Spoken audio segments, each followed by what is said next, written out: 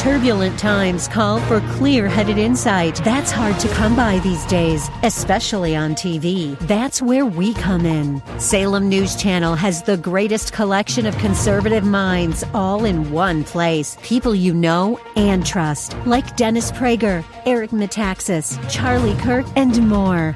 Unfiltered, unapologetic truth. Find what you're searching for at snc.tv and on Local Now, Channel 525. This is Derek Buikema, pastor of Orland Park Christian Reformed Church, and I'm so glad that you've joined us today for Grounded and Growing in Christ here on AM 1160, Hope for Your Life. Each weekday at this time, we open God's Word, exploring how it changes us and brings us closer to Him.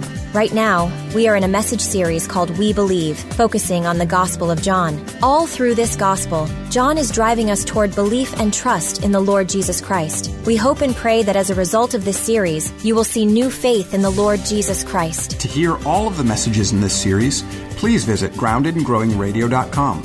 And if you'd like to help provide financial support for this radio ministry, you can make a gift of any size at that same website, groundedandgrowingradio.com.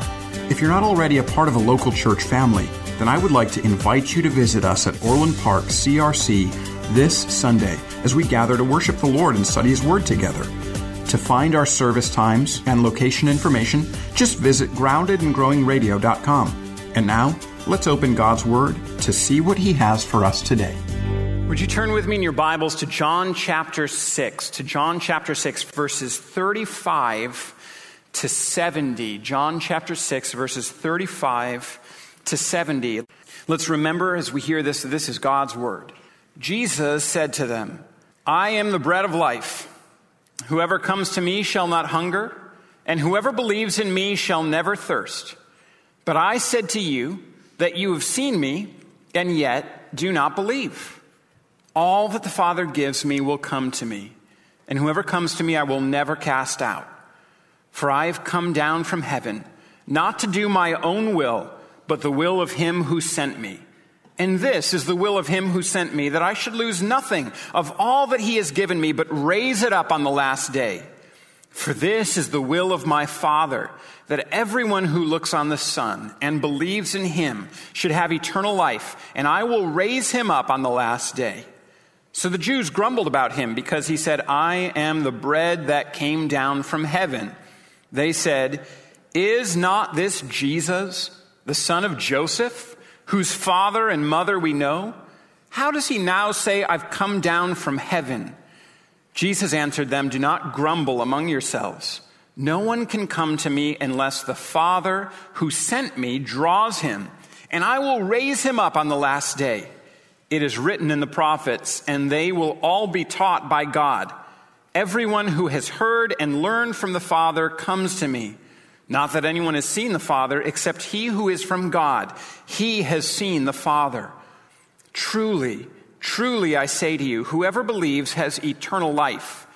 I am the bread of life. Your fathers ate the manna in the wilderness, and they died. This is the bread that comes down from heaven, so that one may eat of it and not die. I am the living bread that came down from heaven. If anyone eats of this bread, he will live forever. And the bread that I will give for the life of the world is my flesh.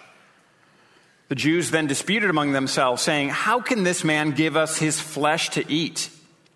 So Jesus said to them, truly, truly, I say to you, unless you eat the flesh of the Son of Man and drink his blood, you have no life in you. Whoever feeds on my flesh and drinks my blood has eternal life, and I will raise him up on the last day. For my flesh is true food, and my blood is true drink. Whoever feeds on my flesh and drinks my blood abides in me, and I in him. As the living Father sent me, and I live because of the Father, so whoever feeds on me, he also will live because of me. This is the bread that came down from heaven, not like the bread the fathers ate and died. Whoever feeds on this bread will live forever. Jesus said these things in the synagogue as he taught at Capernaum. When many of his disciples heard it, they said, this is a hard saying. Who can listen to it? But Jesus, knowing in himself that his disciples were grumbling about this, said to them, do you take offense at this? Then what if you were to see the Son of Man ascending to where he was before? It's the Spirit who gives life. The flesh is no help at all. The words that I have spoken to you are spirit and life, but there are some of you who do not believe. For Jesus knew from the beginning who those were who did not believe and who it was who would betray him. And he said, this is why I told you that no one can come to me unless it's granted him by the Father. After this, many of his disciples turned back and no longer walked with him. So Jesus said to the 12, do you want to go away as well? Simon Peter answered to him, Lord, to whom shall we go? You have the words of eternal life, and we have believed and have come to know that you are the Holy One of God. Jesus answered them, did I not choose you, the 12, and yet one of you is a devil? He spoke of Judas, the son of Simon Iscariot, for he, one of the 12, was going to betray him. Let me tell you something that all of us very likely already knows. There are some difficult truths in the Bible. At every time in history, at every place in history, there are things within the Scripture that aggressively opposes our sensibilities, to the point where it seems like those teachings need to be discarded, or maybe even following after Jesus needs to be discarded. At the time of the early church, one of the claims that absolutely aggravated the broader church and made it so that people felt that they maybe needed to turn away was the exclusive claim of salvation in the Lord Jesus Christ. At the time of the Roman Empire, the Romans had no issue allowing or approving of all manner of a wide variety of worship of different gods. Worship of ancient cultural deities was allowed. Sometimes the empire would even fund the construction of those temples for ancient pagan cultures, as long as the worship of those deities wasn't exclusive, and the people that would be conquered by the Romans would also allow the worship of the Roman deities to take place within their culture and society. This first was a problem for Rome when they conquered the Jews and found that this was the one people group that wasn't willing to give up its belief that there was one God and one God alone. There were generations and generations of opposition that happened on the part of the Romans against the Jews to try to wipe out the worship of the one true God.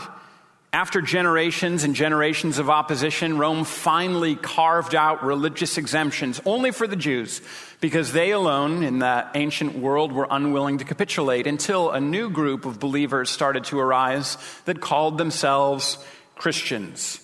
This became another problem for the Roman Empire. Again, they claimed that there was only one God, and this group of believers was unwilling to follow Roman customs or do the things that good Romans did, like sacrifice to the gods or offer some incense to the emperor. There's a fascinating letter from a man named Pliny the Younger that was sent to the Emperor Trajan in the year 112, when Trajan was the Roman emperor, and Pliny was a Roman governor. He notes in that letter that he had put a series of Christians to death, and he was making sure that that was cool with the emperor. He gave as a reason for why he put them to death their inflexibility.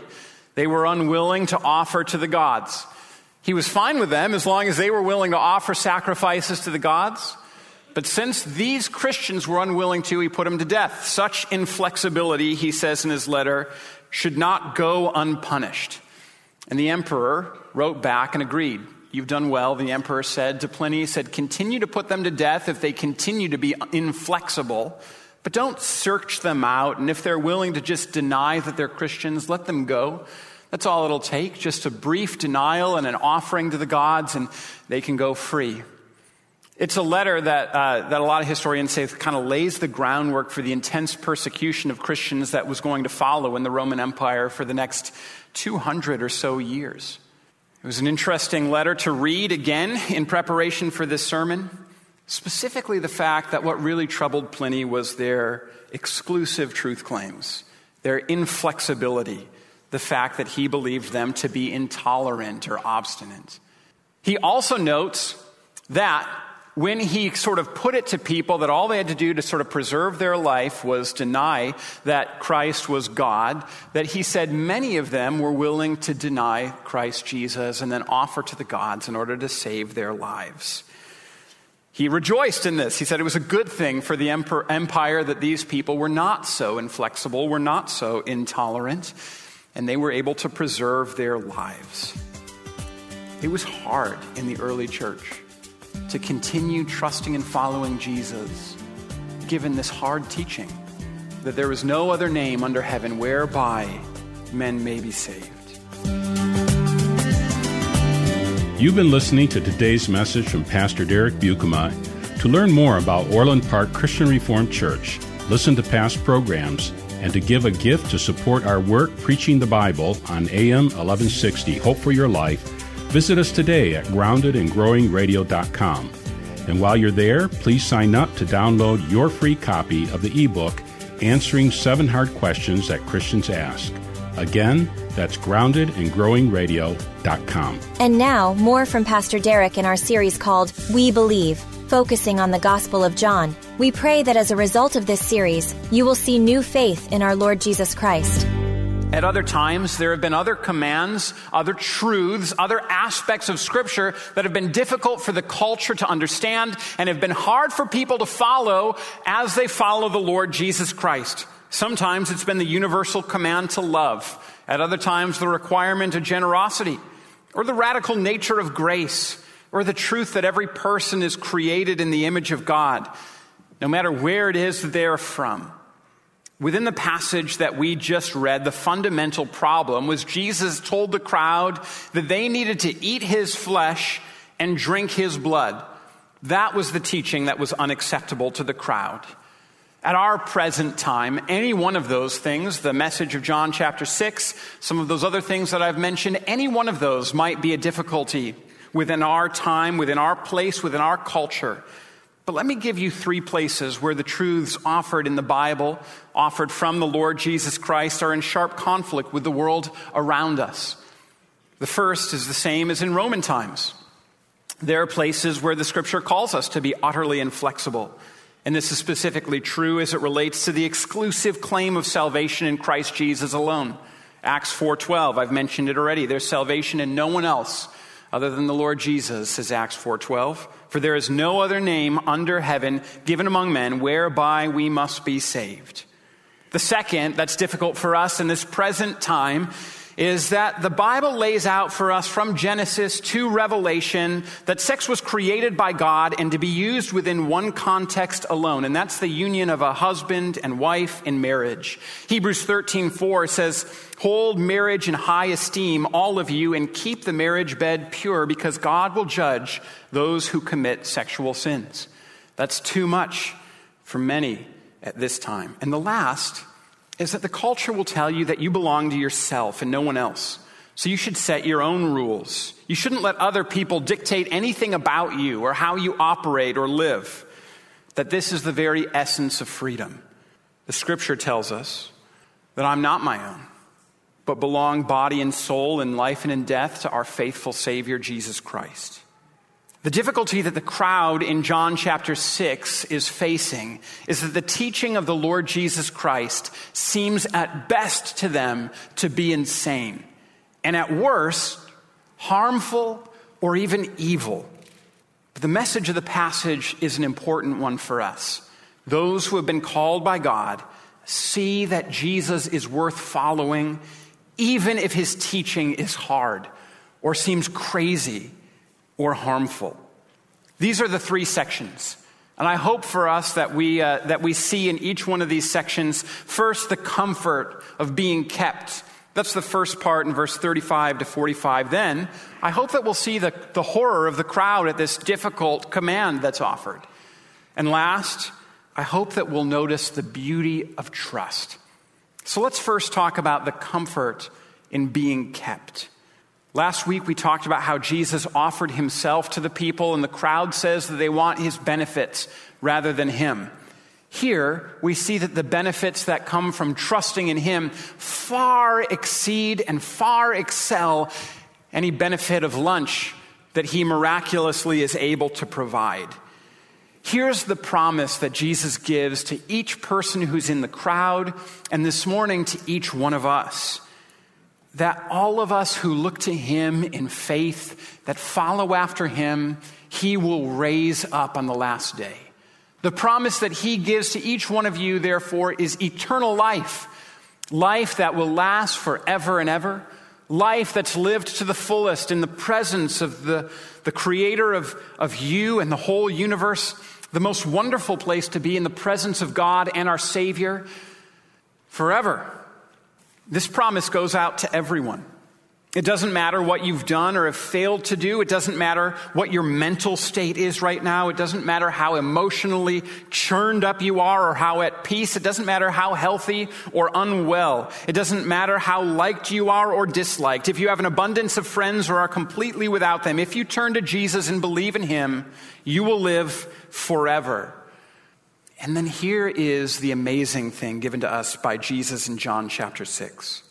And everyone that the Father has determined will come to the Son eventually. Jesus says, all that the Father gives to me will come to me, and whoever comes to me, I will never, never drive away. And then he says, I will lose none of those that the Father has given to me, but I will raise him up at the last day. Our God is so great and so powerful that he is going to claim everyone he has determined to claim. This should give you a lot of confidence. It should help you to know that God is never done with another person. I remember one time when I was in college, we went and I played Ultimate Frisbee in college. I loved it. We went to a tournament in Florida, and we got to stay with one guy on the team. His name, I forget his real name. We all called him Goose. I don't remember what his real name was. We stayed with Goose's parents, and they said that there was one requirement for us staying with them. We had to go picket a porn store that had just moved into their town. That was the one requirement for us staying with Goose's parents for that week. And so we all got signs, we all held them outside the store and picketed them. And then there was a counter protest that showed up, and people came with signs that made fun of all the people that were holding up signs calling people to sexual purity. And I remember there were a whole group of people at Goose's church. Again, I wish I knew his name because it sounds ridiculous that I'm telling you Goose's church, but that is the only name I remember for him. Jonathan was his name. At Jonathan's church, there were people that came, and when those counter-protesters came and showed up and started making fun of us, they wore like crazy costumes like, I don't know. Anyway, when they started making fun of us, what one woman in the church said is, hey, don't be afraid. God's not done with them yet. He's using this time to draw them to himself. Those are probably future pastors. There are future pastors in that crowd right there, and God's using this time to draw them to himself. And there was a piece about this wiser older woman that was greatly encouraging to me, who as a college student did not much like being made fun of by a crowd that had gathered to counter-protest against us. God's not done yet. He's still doing his work, claiming those who as of right now are enemies to him. You know, you might be here this morning and completely without faith. You came here maybe because it's Thanksgiving weekend. You wanted to keep peace within the family. I understand. I've got to tell you that if God wants to get you, he's going to come and turn your life around. It's going to be the greatest thing that has ever happened to you. It'll be the most challenging thing as well. Here's the beauty for all of you who are trusting in Christ Jesus right now. If you trust in him, he will never let you go. Christ Jesus says that he won't allow one person to slip away from his grasp. If the Father gives you to Jesus, he will hold on to you and bring you to completion. He'll take you throughout all of this life in the midst of all of the ups and the downs. He'll walk with you through the valley of the shadow of death and through the doorway of death.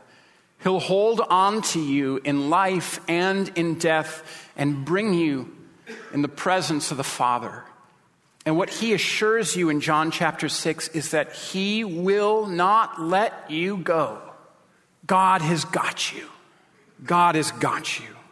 Christ Jesus is holding on to you. And that should give you an astoundingly beautiful confidence. Jesus has got you, and he will not let you go. And here's the way that we're drawn. Jesus says near the end of this first section, they will all be taught by God. They'll all be taught by God. That's verse 45, and they will all be taught by God. Here's the way that we're drawn. God teaches us. Now, you might hear that and be like, well, I hated school, so this does not sound all that great to me. I don't want another teacher. But let me just ask you to consider this for a moment.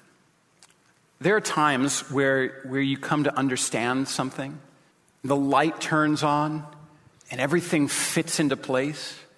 And it doesn't matter how much you like or dislike school, if you experience that moment where the light goes on and you finally understand something, it might be something that you're learning in a book. It might be something that you're learning in terms of how you're using your hands. It might be something athletic. It might be something musical. But at that moment where you finally get it, where it finally falls into place, that's one of the most beautiful times where you realize, I get it. I haven't gotten it up till this point, and I finally understand. And that's what happens when we come to a saving faith in Jesus. There's going to come to this place where we realize, I get it. It all finally falls into place. Everything makes sense now. C.S. Lewis once said, I trust in God like I trust in the sun. Not because I see it, but because by it I see everything else.